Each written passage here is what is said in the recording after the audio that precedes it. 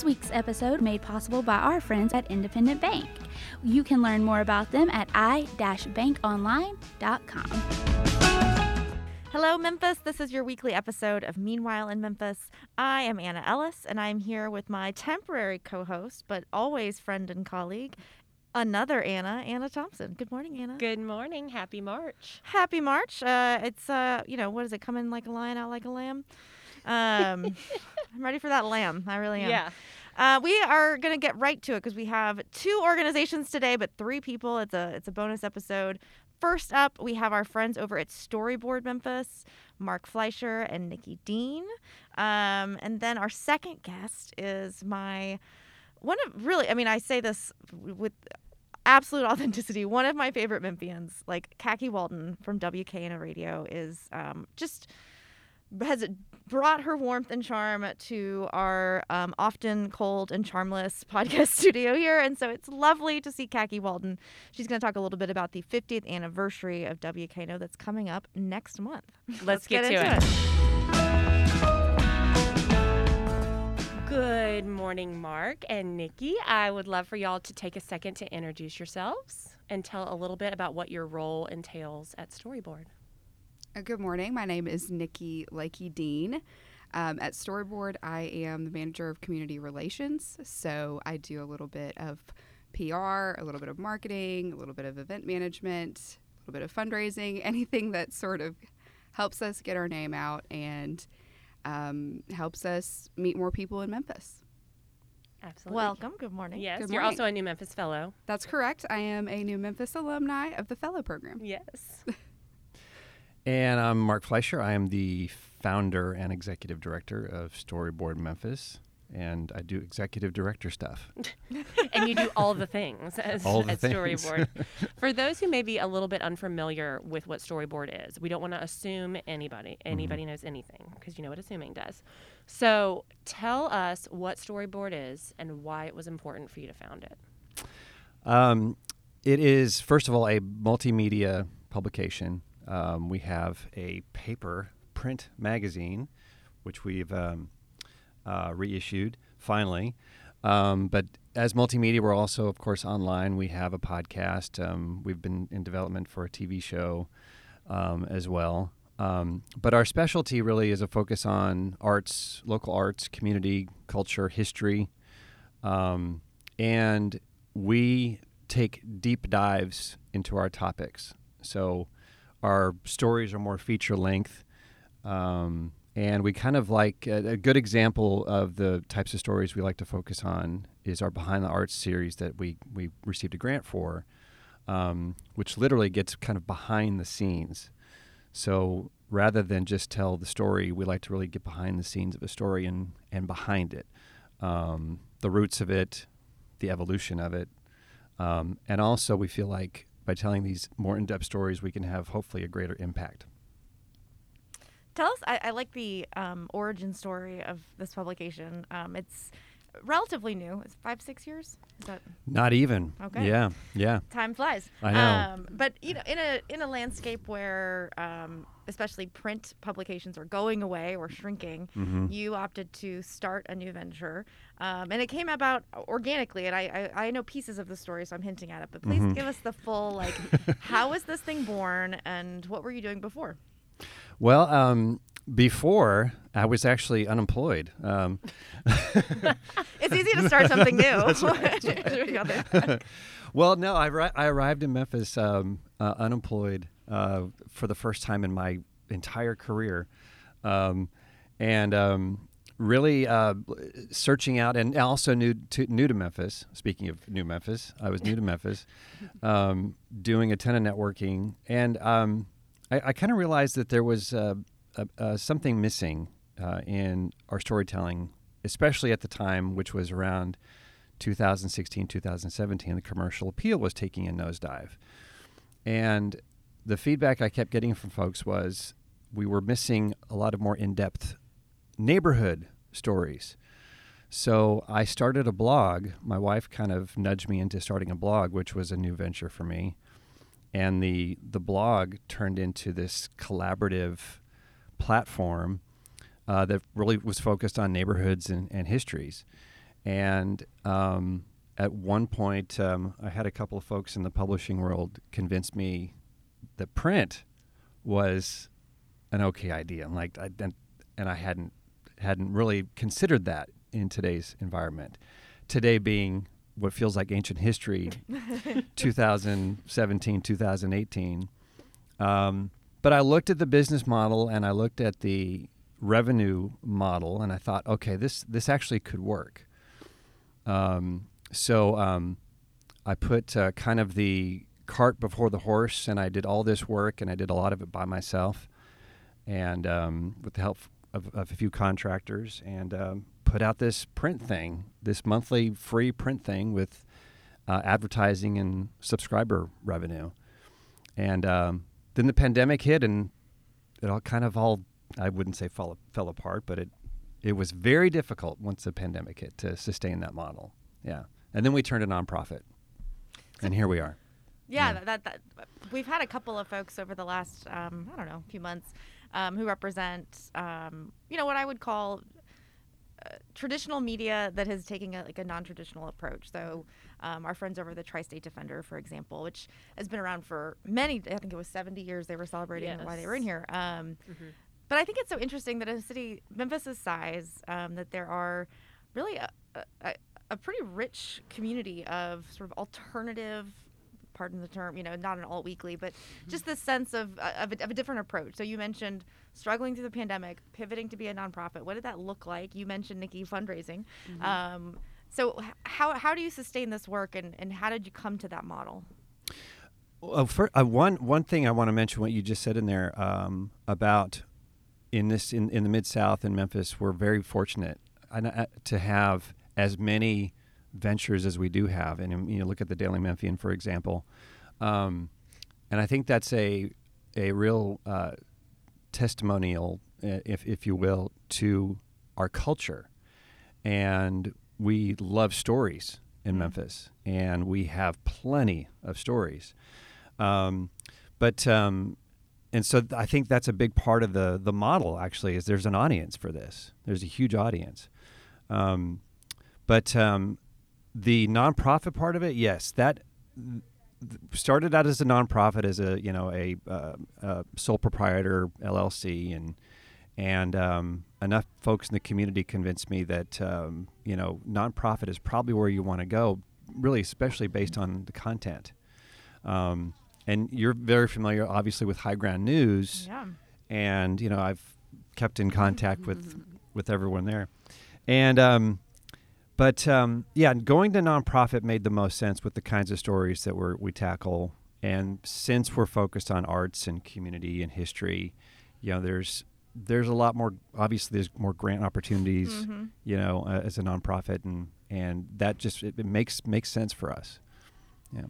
Well, I'm so thrilled. As you said, I think you're right that there's something about Memphis, about Memphians, that they want this long form storytelling. I think it's fascinating that you, as a non-native Memphian, someone who's relatively new to town, as soon as you were boots on the ground here, you were investigating the history of this place, and that seems again antithetical to being I'm new here, but I really want to understand these very rich histories in these very storied neighborhoods. So tell us, I love this story, so I'm talking about loving storytelling. But tell us a little bit more about the nuts and bolts of the publication for somebody who hasn't read. What can they expect? How can they find it? How can they support the work? You want to take that, Nikki? Sure.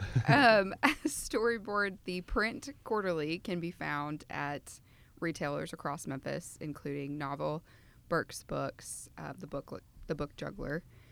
What does a typical issue look like? What are their departments? Are there? We brought a copy. I was gonna say. Yes. You take that question. We have sections for the arts. We have sections for the community. We have sections that we've really taken deeper dives into history lately. Little bit of editorial content. A focus on urbanism also, which is something that the publication started with. But we're also, as a multimedia publication, we're available online as well. But yeah, a typical issue is structured a little bit like a Sunday paper. That's Okay. that was the model I've worked from, And a Sunday paper, walking in, I'm going to be spending a few hours with this. Yeah. And I can anticipate, more lengthier stories. So the magazine is kind of a hybrid, if you will. I really wanted, with the magazine, to give readers the feel of the Sunday paper-ish feel that I started with. So there was something familiar, kind of instantly nostalgic. Yeah, I was right? going to say, like the good old days of journalism. Yeah, the Sunday paper. Yeah. And so it feels a bit like that, so that if you're, glancing through a Sunday paper, you're going to be reading about the arts, and you're going to have an article about a book, and you're going to have a little bit of a history lesson, and so on and so on. Yeah.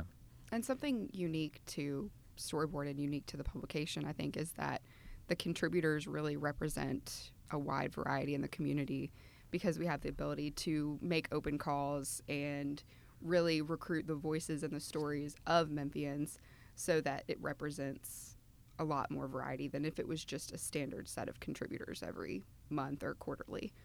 I think that's super interesting. Sorry, I didn't mean to cut you off. No, go ahead.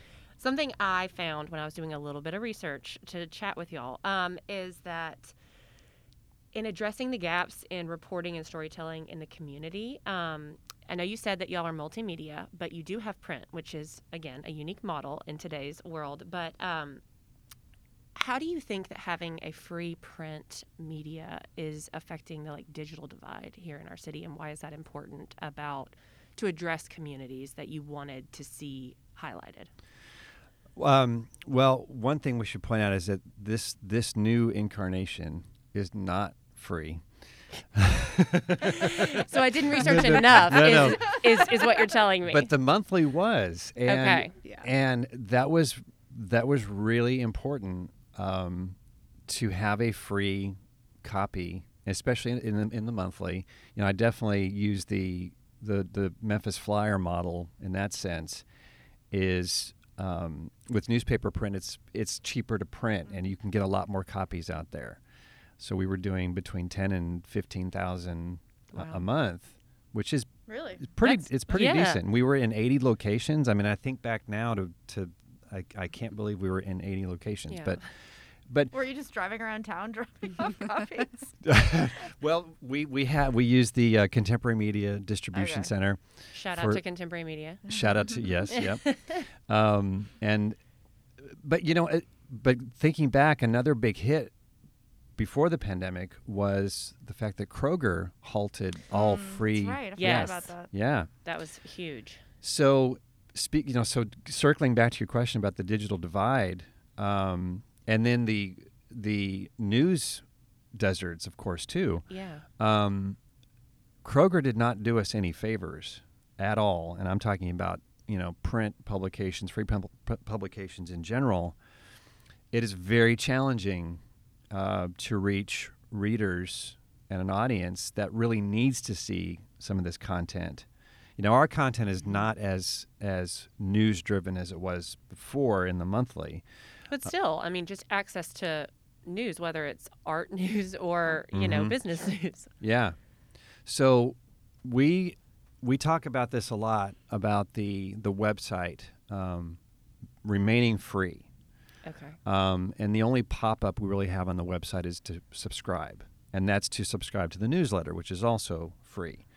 So we feel like we're going to generate enough revenue with the support we have from a couple donors, grants, also paying for subscriptions for the actual print magazine.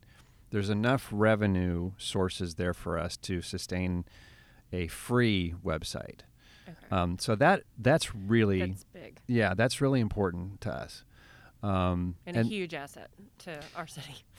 Yeah, we think so. Yeah, we'll definitely agree with that. Yeah.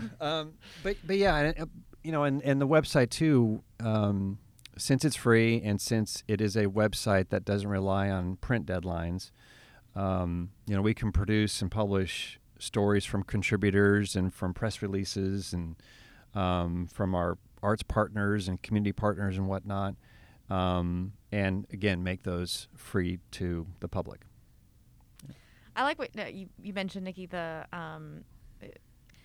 engaging and enabling community members to tell their own stories. And I imagine that's where a lot of and I could be wrong, I'm imagining this is where some of these story ideas come from. So it's not necessarily Mark making an assignment and saying, I want you to write a story on this. It's somebody saying, here's this history for my community, or here's this, I don't know, arts organization in my community. Let me tell you about it. Is that kind of how that works? Yeah, I'd say that's definitely a little bit of both. We're constantly seeking input from the community, listening to other historians' stories or other Memphian stories, but also Mark is always, and so is Caroline, our other employee, Caroline Carrico. She is a historian by trade, and she knows a lot about Memphis history and culture, and she is always curious to learn more. So she's seeking out places to find oral histories, other in-depth storytelling of the history. So there's definitely a little bit of both. Very cool. Speaking of oral histories, you mentioned, I know there is a podcast element to this, multimedia. What is the content of that? Is it just supplemental to the print publication? Is it expansive? Yeah, it's well, first of all, we definitely try to. Sometimes we use the word cannibalize, but that doesn't sound very nice. But as much content as we can. So if the podcast is, the podcast was actually a nice little gift from WYPL, the Library Channel, back when I started Storyboard. Yeah. And that's started out as a straight interview program. But while I'm interviewing the individual, you've got some content there, and we'll drop the audio into a transcription tool and turn that into a printed interview. But yeah, the multimedia component of the podcast, we're trying to be more intentional with our podcasts. Before we got as busy as we've been, I was doing interviews just about weekly, and that's difficult to sustain, as you well know. Indeed, yeah. It's you've got to be very intentional with the schedule and all that. So, but anyway, yeah. But the podcast piece of it is an important component, just in terms of engaging with the community, and also, of course, it's going to be a great revenue, an additional source of revenue for us. Yeah. Yeah. Go ahead. Oh no, I'm happy to say that I prefer. I feel like at this point in my life, I'm like, do I remember how to read? Is it something? I've fully converted to listening to books on Audible. Anyway, I think it's a lovely podcast. I think you guys do a really nice job. And again, I think it's yes, they're guests, but really being able to capture stories in people's own voices, I think is a unique value add for this publication, because it is, it's a unique beast. And if those listening have not read Storyboard, I mean, I've been reading it since it was a blog, and I really do find it to be, I've lived here for 20 years, and there are stories that I didn't, those really fun, but also really important, it creates so much context for the community, and I think that's really important. And I love that there are people who, are not necessarily journalists and maybe have written or maybe they haven't, but are given this platform either, in print or as an audio. That the diverse voices in the community, that was a lesson I learned early when I started it, and when I opened up the blog basically to contributors and really folks willing to submit content and contribute for free, which we know in Memphis there's a lot of that, I'll do this for free. Okay. But since we've more intentionally put the word out there that we can pay some freelancers, we are fortunate enough to have a really wide variety of diverse voices approaching us about a variety of stories. This next issue, I think I've honestly lost count as to how many contributors we're going to have for this next one. But that's become something, again, very intentional. And then when we went to nonprofit, that became, part of our intent was to really capture and provide platforms for not only diverse voices, but also storytellers who maybe didn't feel, quite up to being able to submit something to Memphis Magazine or something, and reaching them at the point where they're ready to blossom and start writing and start, telling stories, and come to us and we'll help you through the process, Yeah. So you mentioned earlier a little bit about this, and how there's like a need for this and an appetite for this model, I guess is the correct word. But on the flip side of that too, an appetite for, like you said, contributors to have a place and a platform to be able to shine and, like you said, blossom. So why do you think Memphis is a unique place for both sides of that coin, to have people want to read and have people want to contribute also? I feel like that is the big question that drives me every day. What is it about Memphis? I feel like if there's any one thing that I could say about, what is kind of like a thesis behind all this, is that's the big question, is what is it about? Why is Memphis so rich in its culture and its stories? Part of it is a traumatic, unpleasant, history with, enslaved people and so on. And also, going back even further than that. But anyway, but that is the big question, is why is it so rich? I haven't arrived at the answer. And I feel like I want to keep chasing that answer, because I don't know that anyone has a specific answer for it. I know there's a lot of that's why you pick up a book by Robert Gordon or going back even further, there's such a rich history, and I keep chasing that answer. There's no secret sauce yet revealed. No, and if anyone, then the secret sauce is in the individuals. I was interviewing a host of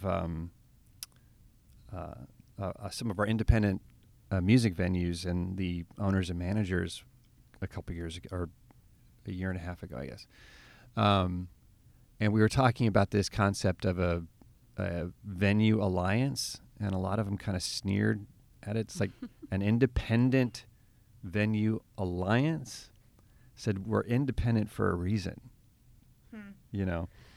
and that spirit really still carries on. I mean, interesting. In Memphis, yeah. you can independently do something and make an impact, just by doing it. Yeah, that's true. And Storyboard's an example of that. it is. I don't think that Storyboard, this is not something that I could have started in any city, but it's something that if you look at our entrepreneurial spirit in Memphis, dating back, 200 years, it's part of the culture. Yeah. No, that's actually, as well as I've heard it articulated, and this is, I don't know, I feel like we're constantly on a quest to answer that question too. Like, what is it that makes Memphis unique and distinct and magical in its own way? I believe deeply that I don't pretend that Memphis is the best city that's ever been, and I don't pretend that this is the only city where you could live and have a great life. I believe that, you should be investing in the community that you live in, regardless of where that is. But there is a je ne sais quoi about Memphis that nobody has quite put together, but it is, I think, a confluence of many things. But culture is really at the core of it, and it's the people, and it's the decisions that they've made over time to be here and remain here. And I don't know. I think, again, I really love the balance of history within Storyboard, as well as contemporary. Here's somebody over here doing something great, and it is where those two things meet that I think Memphis is at its most interesting. Mm-hmm. Yeah, I think part of this chase to figure out that that answer is part of why we sometimes see Memphis not being able to market itself. We always complain that Memphis doesn't market itself very well. well, maybe it's because we haven't figured out that answer. What are we? What makes us so special? Ekendayo, I feel like, touched on that a little bit when we had him on the podcast. He was like, because once we get to where we want to be, we keep kicking the goalpost. Sure. And we keep being we want to be better. We have this. How can we do it better? How can we lean in a little bit more? How can we level up on our culture, on whatever it looks like? And he was like, so maybe that's why we never arrive at this nice, pretty package of a bow marketing answer for what makes Memphis so unique is that we keep evolving with that answer. I was just going to say reinventing. Yeah. In a way, there's always that reinventing going on. Okay, so now is the time for a listener favorite called our lightning round. So this is... No, it's not trivia. Don't worry. This is just the first thing that pops to your mind. So I have a couple for you and I have a couple for Nikki. Okay. So the first question is for you, Mark. The favorite Memphis story you've ever written. First thing that pops in your mind. Oh, geez. It's not even a story I've written. It's a story about the 1978 fire department strike. I found it to be fascinating in a dark way. All right. Yeah. Okay. So this one's also for you. Print or podcast? There's no wrong answer. Oh, God. I can't choose. Both. Okay. We'll give you an easy out on that one. Okay, so you're both Midtowners, correct? Correct. Yes. Okay, so y'all can at the same time answer. Otherlands or Cafe Eclectic? Otherlands.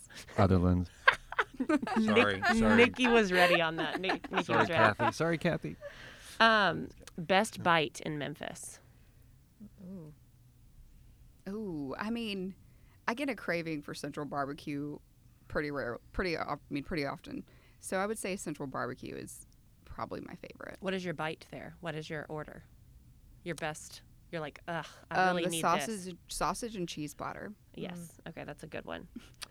And then one word to entice other non-Memphians to consider moving to Memphis. What's one word that you would say? Entrepreneurial. Okay, Nikki. Mark's like, I don't know. Can't choose one word. I know, because we literally just talked about how you can't put it into a sentence, and now I'm like, distill it to one word. Go. Rich. Okay. But okay. I like it. Not in the way that you think. Awesome. Well, thank you so much for being here today. And Thank you. Can you tell our listeners where they can find out more about Storyboard? Storyboardmemphis.org.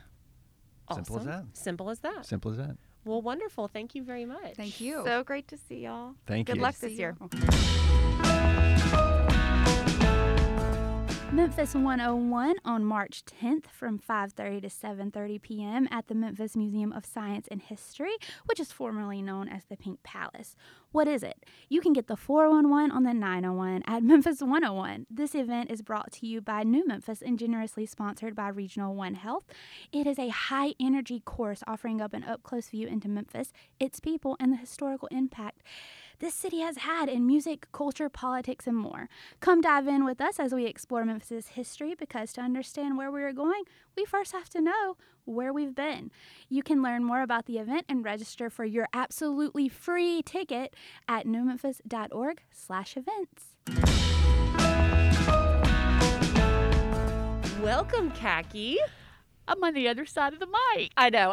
I've been waiting a minute to be able to do this, and I'm very excited that the timing worked out to do it today. Me because too. you have been such a lovely partner for New Memphis over the years with exposure on 901 Day and all sorts of other fun things. I love doing stuff with y'all. And I'm also going to find a picture for our listening audience of Khaki impersonating the wonderful Jerry Lee Lewis at our exposure in 2019. That's right. To entice you to listen to her show early and often. And she's just a lovely, lovely lady, and we are so glad to have her. We're flipping the mic on her today.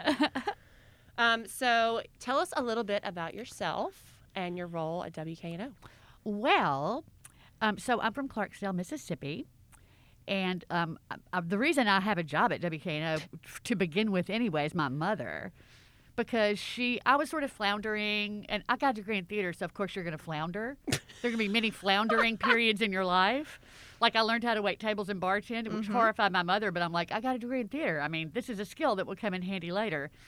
But I had always done radio on the side, you know. Well, actually, I started doing commercials for my father's car dealership when I was like 9, 8 something years old. I read that. I did read that, which is adorable, and I would love to find one of those. What I would love. Oh boy, it's it's the 21st century. I'm sure it's out there somewhere. I'll be horrified, but if you want to go looking for it, I might. I just might. Don't tempt me. Well, Lord. But that was really fun. But so one day they said, you want to learn how to do this for work here, and I went, sure. So they taught me how to do radio. So I've always kind of done that for a backup. And my mother saw an ad in the paper for an opening at WKNO, and she went, if you don't go apply for that job, I'm going to jerk a knot in you. And when she said jerk a knot in you, I mean, you were like, I'm going. I'm like, send in my resume right now. And so I got a job doing weird shifts, just like midnight to 6 to midnight, noon to midnight. It was crazy at the beginning, but then the position opened up for the classical music announcer, and they slid me in there, and I've been doing that ever since. I never had done interviews with people before. I had to just jump in and, it was like from the frying pan to the fire. But I had my friends and my brother going, you can talk to anybody about anything. And so I said, well, I'll just jump in and give it a try. And so I've been doing that, for a good long time too. So I meet interesting people just like you guys. You meet interesting people every day. You learn something new every day. I get to play beautiful music all afternoon. What is not to love? It is a great gig. It is a great I'm curious, before your mom made you take this job at WKNO, were you a classical music fan, aficionado, or was that a new discovery as you got to host that show? Well, I started taking piano lessons when I was 5, but I started playing the piano when I was 2. How did I not know that you are a gifted pianist? Well, not anymore. My mother would not let me have my piano until she knew I was settled down, and I wasn't going to be moving around anymore. So I'm very rusty right now. I used to be decent, but I'm really rusty right now. Like, I'm even too embarrassed to practice. I don't want to put my neighbors through it in case they hear through an open window. But I really need to get back to it. Cut my fingernails and get back to it. You said 2 you started playing? I did. My mother was fixing dinner, and my sister was practicing the piano. And so she got up, and I went and climbed on the piano bench, and I started playing La Cucaracha, because that's what my sister had just been playing. And my mother came out because she thought it was my sister Betty, and she saw me, and it freaked her out. And so she told my father, I saw her. You're obviously a prodigy. And well, it was weird. I don't know. It's just one of those weird things. So she wanted to do lessons, and she thought, no, 2's too young, so we'll wait until she's 5. And so I took lessons from the time I was 5 till I was 18. I was wondering, because I have a 3-year-old, and I'm just perplexed. Why isn't she playing Beethoven right now? I'm already behind, it seems. Yeah, she should be. She should be, but I'm also she probably wouldn't even sit on the bench long enough to So I'm floored by that. That's amazing. Well, you wanted to do what your big sister was doing. That's true, but still, there's a difference between wanting to do homework because your older sister has to do it, and actually playing a song that is a song, and not just banging around on the piano. It was a freak thing. So yeah, classical music. I've been around it. My daddy and I would listen to the opera every Saturday, and they would take me to classical music concerts and stuff. So I always had a love for it. Nice. Yeah. Well, we are here on WYXR, another nonprofit radio endeavor. So WKNO has been in the community for, I hear, almost 50 years. We are celebrating our 50th anniversary in April. That is so. For those who are maybe not as familiar, tell us the story of WKNO. It is our NPR affiliate in Memphis. It is our. I know far less about the television side of things, but so I'm not even going to pretend like I know. Why don't you tell us, as the expert who's been working at WKNO for a long time, what is the mission of the organization? How are you related to these other bigger entities, and how do you decide on what programming you're providing for the community? Oh, that's a good question. So that's a lot of questions. Well, I know that I should probably have brought the history of WKNO with me. Indeed. But I didn't. That's all right. So I hope my bosses don't get mad if I mess this up. No pressure, Khaki. The whole mission is to provide unbiased, in-depth news and information to people in this community that they have access to for free. And so we want to be able to provide that service, but we also need to be able to pay National Public Radio to carry the programming that everybody loves, like Morning Edition and All Things Considered. And there are other shows like Fresh Air with Terry Gross and things like that come from NPR.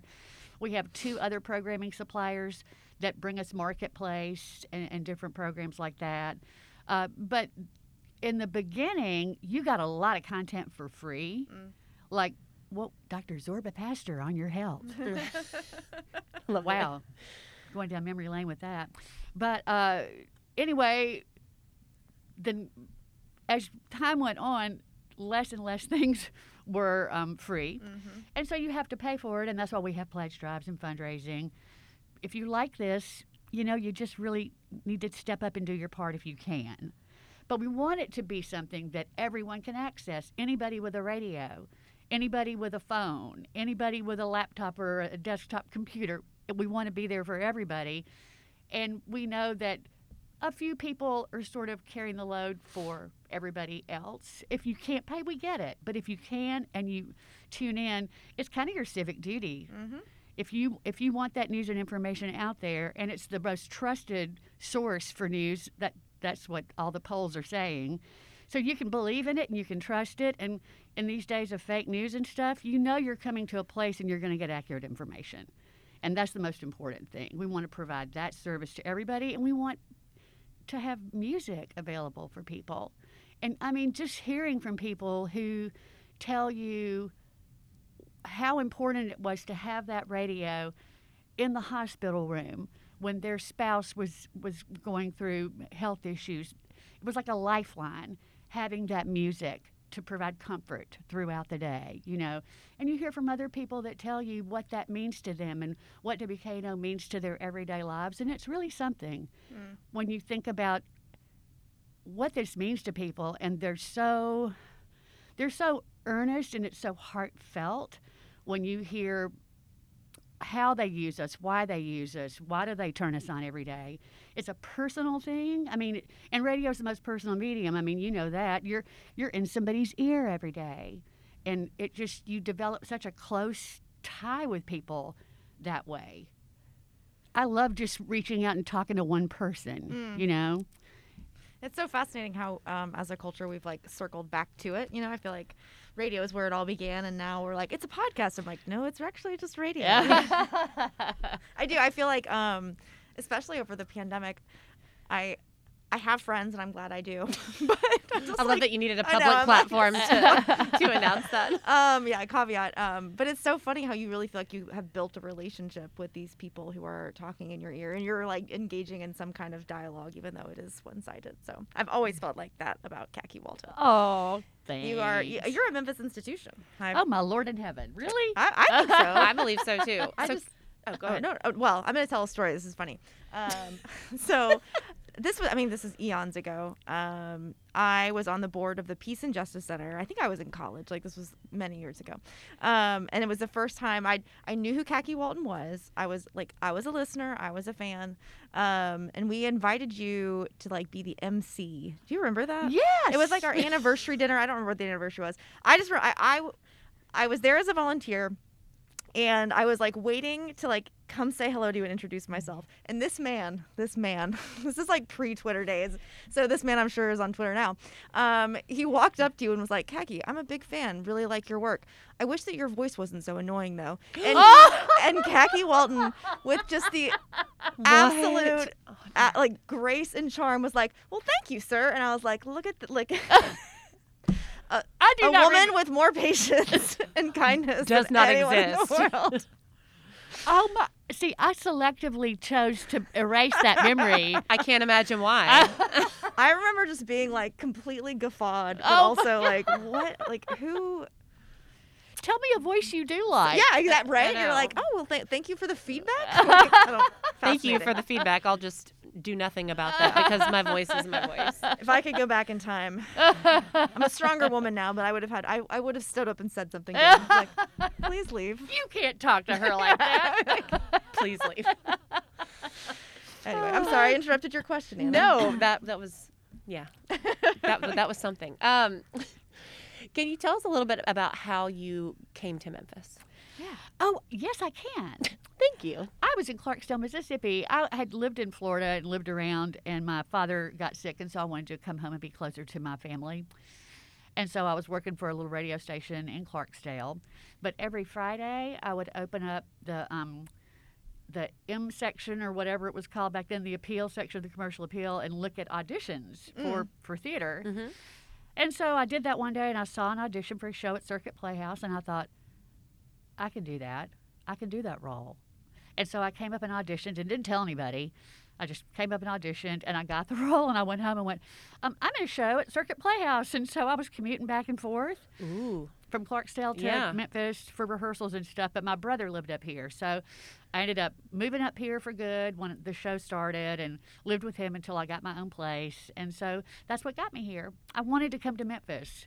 I mean, there's something very quaint about small towns, you know, Gilmore Girls kind of small towns. Mm-hmm. But I needed something. I needed to live in an urban area, and I needed access to, you know, theater and culture and museums and all the things that Memphis has. This is always this was the big city when I was a little kid. So we drive up to the big city, and I thought, no, I want to live in the big city. Yeah. And so I thought, I'm going to get there one way or another, and that show at Circuit Playhouse got me here to stay. What show was it? It was West Memphis Mojo. Wow. Yep. I love it. So you touched on it a little bit, but what do you think, in your opinion, makes Memphis so unique and special? Oh, gosh. The history. I mean, when you drive around and you drive past Sun and you just think, I know what happened in that building. It's the people too. That's it. We're quirky, and we know we're quirky, and we're proud of the quirky. We're very proud that we're so idiosyncratic, and there's such interesting characters in Memphis. And I mean, with the history of the music and civil rights and all that, I mean, what a city! What a city! And we have soul. You know, when you get into the whole, I'm not dissing Nashville, but there's the whole thing, Memphis, Nashville. They can't be. You can diss Nashville on this podcast. Yeah. We'll allow it. Well, I'm sure it's quite lovely. I have visited a couple of times, but the vibe here is just different. I don't know. It's soulful. It's soulful, and I just think it's the people and the culture, and that's what makes Memphis what it is. Yeah, we posed this question to Mark Fleischer, who was here earlier, talking about Storyboard, and he very astutely noted that this is why it's so hard to brand Memphis, like from a kind of traditional like advertising perspective, because it is, it's ethereal what it is about. Yes. Yeah, actually, this is so.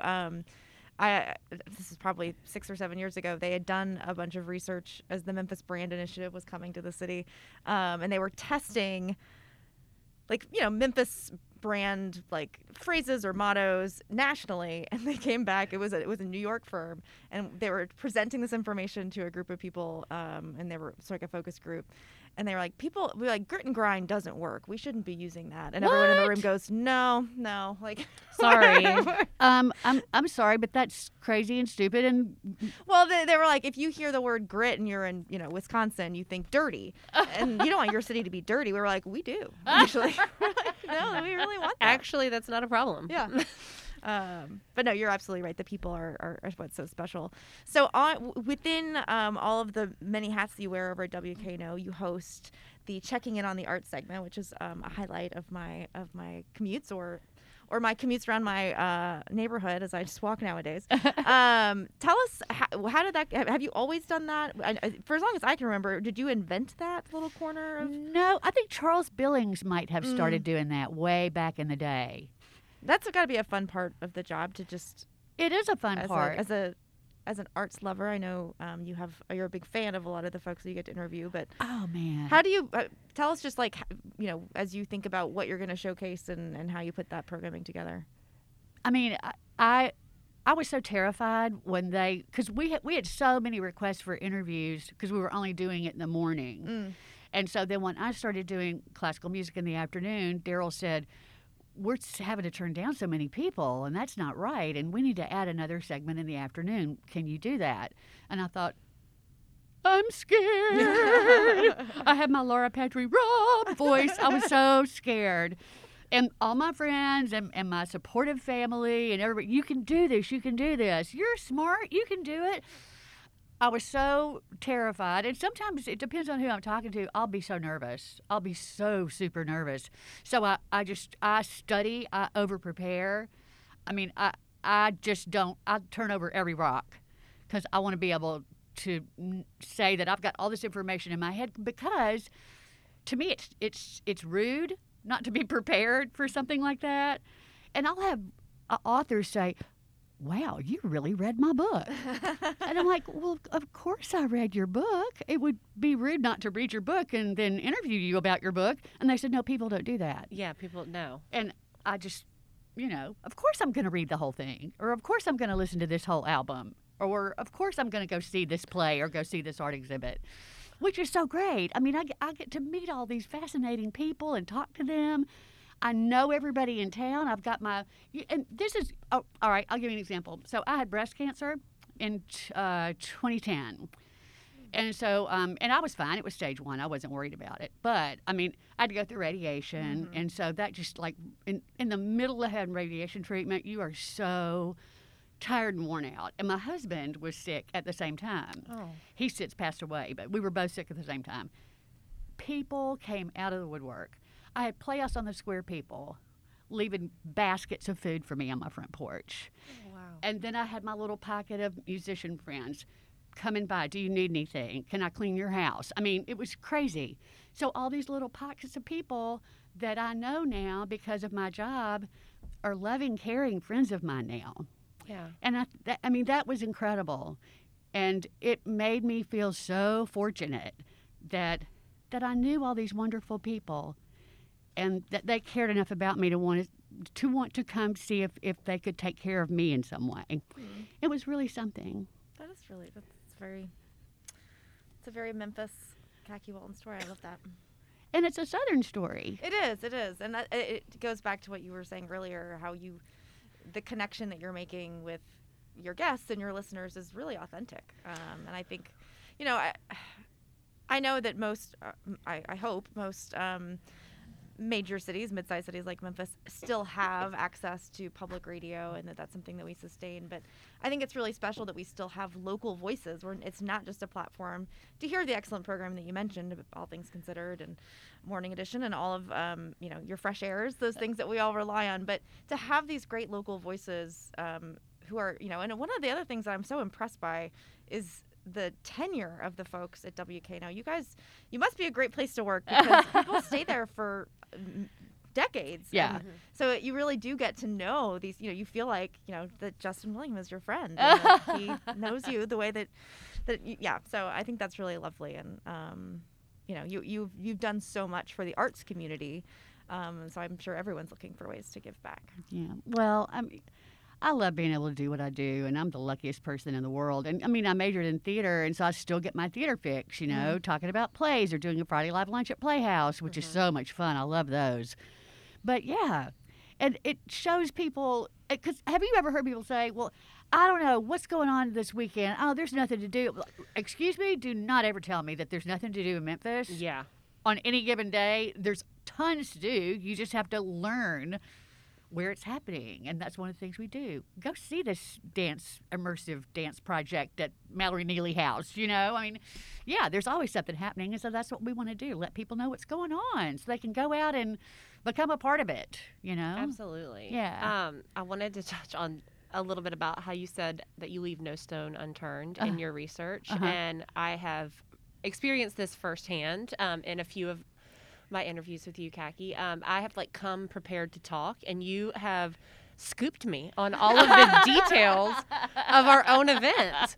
And I'm like, well, shoot. Now I don't even know what I'm here to talk about. Because I'll go get a cup of coffee. I'm like, yeah, Khaki can talk about anything that we're talking about because you know the ins and outs. You certainly prepare very well, which, again, to all of the authors that you said that you've read their books, I'm sure it's shocking to walk into something and think, okay, and to know that it's very exciting to know that you're as excited about the people that you're interviewing as we are to be in your studio, and it's really exciting.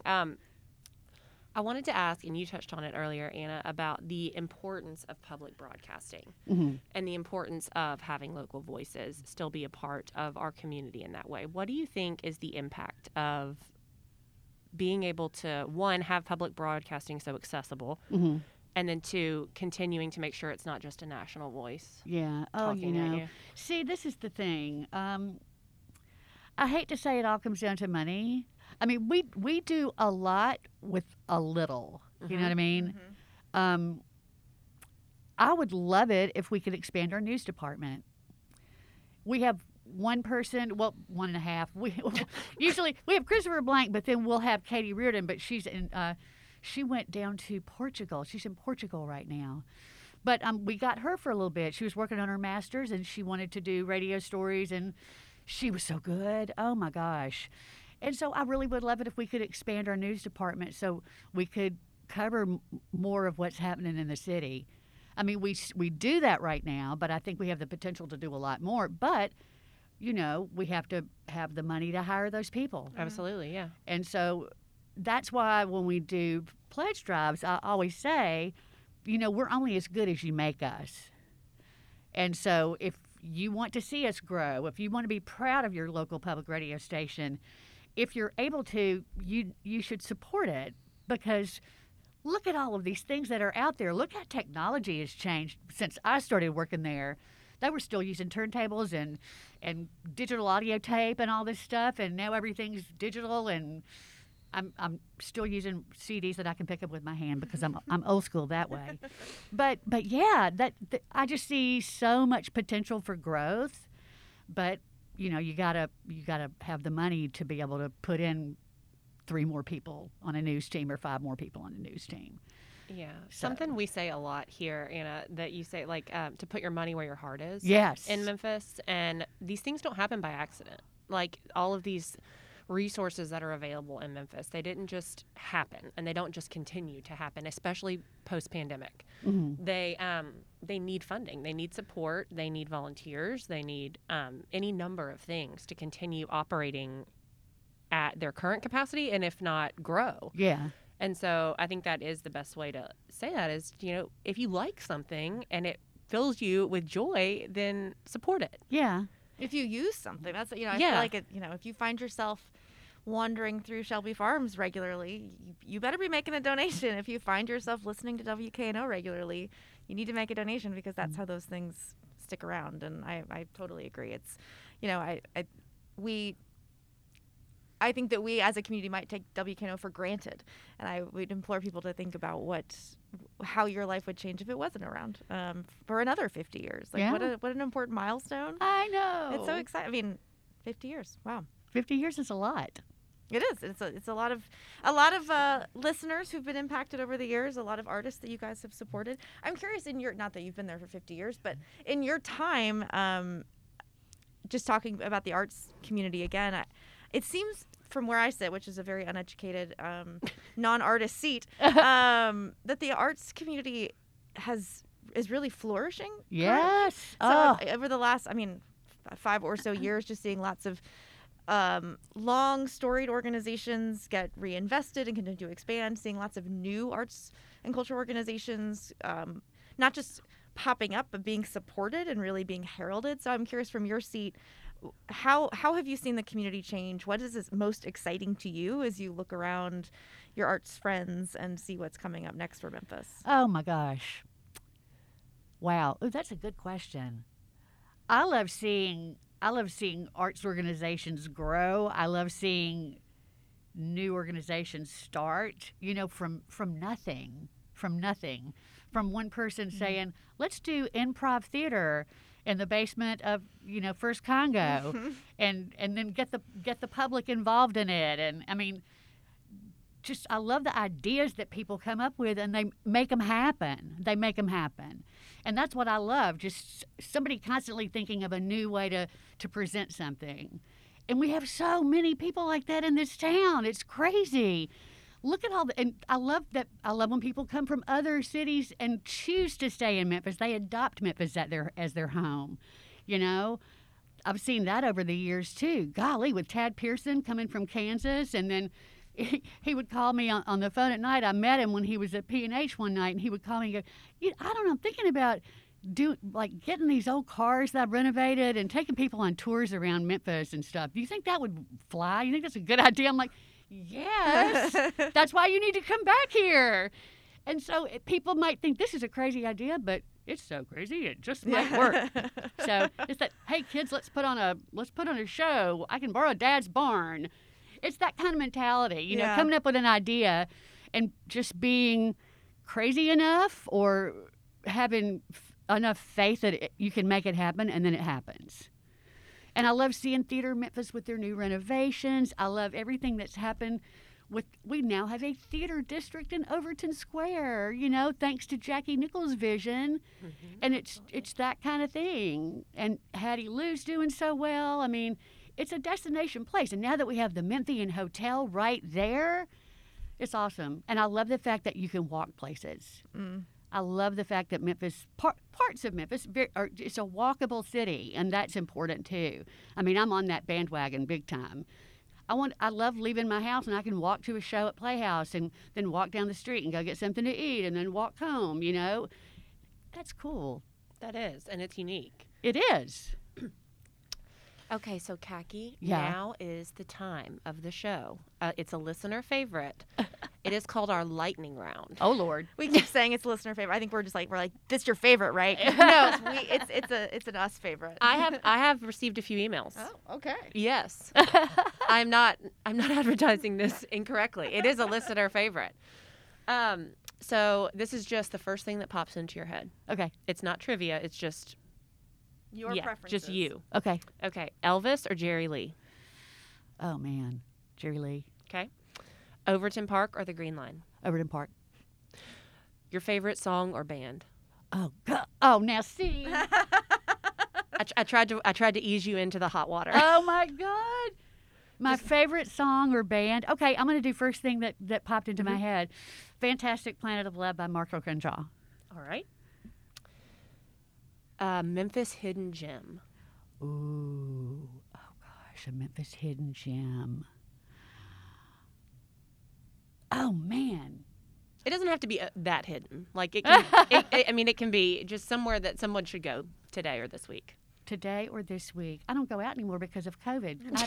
Now I have to remember places that I like to go that are really fun. Wear your mask. Golly, a hidden gem. Well, you know, I would say like someplace like Wild Bill's. I don't party like that anymore because I don't believe that because I'm a grown up. But no, I do. But yeah, I mean that's like an out of the way thing. Like that's people. A good one. That is a good one. Yeah, I mean I'd tell people when they would come visit, I'm going to go down to Beale Street and blah blah. I'm like, okay, do you want the real experience or the tourist experience? Because if you want the real experience, then if you don't go to Wild Bill's, you're crazy. I love it. Okay, last one. What is something that made you smile this week? Oh, I know. The look on my dog's face when he realizes that I actually am going to take him for a walk. Precious. You get that little harness on him. Yeah. Because he's looking at you, and you're like, I know, sweetie, we're going to go in just a minute, honey. I promise. And then when you put his harness on, he knows it's real. And so then he turns around and his face just lights up and he's got the biggest smile on his face. And that makes me smile. My dog, Walter. I love Walter. Can you share the quick story of Walter's name? Yes, I'd love to tell that story. It's a good story. Yes, it is. So my husband, before we were married, he took me on our first vacation and we went to Arkansas. And we're driving in the country. And he put on the Kinks album, Village Green Preservation Society, and we were listening to that. And I didn't realize that it had all these great songs on it, like picture book taken, but that. And so this song came on called Do You Remember Walter? And I loved it. And Ray Davies wrote it about a friend of his when he was like in elementary school or something. Walter was me mate. And so I said, okay. I don't know if we're going to have kids, but if we do, we're naming the kid Walter. I don't care if it's a girl or a boy. It's going to be Walter. And we probably won't have kids. So when we get a dog, it's going to be Walter. And so that's how Walter got his name. That is precious. He's my little man. I love it. He's going to be 12 years old next month, and I don't want him to, Walter's 12. I know. Walter is also a Memphis institution if you go to the dog park, I am told. Yes, yeah. He's also not a little man. He's a big fella. He's a big fella. Yeah, I don't take him to the dog park much anymore because I realized that all he would do would just be sit down. It's like, no, you're supposed to play with other dogs and interact and maybe chase after a ball. And he's like, no, I just want to hang out with the people. So when they told me that he had to lose weight, and so I said, all right, we're going to start walking every day because you need to lose the weight. So, yeah, that's what we do now. Sweet Walter. Yeah, sweet Walter. He's the best. And so there are people in my neighborhood that'll go, hey, because they hear me on the radio, is that Walter? That's what I mean. Like, yeah. I really do mean that Walter is also a Memphis institution. I love it.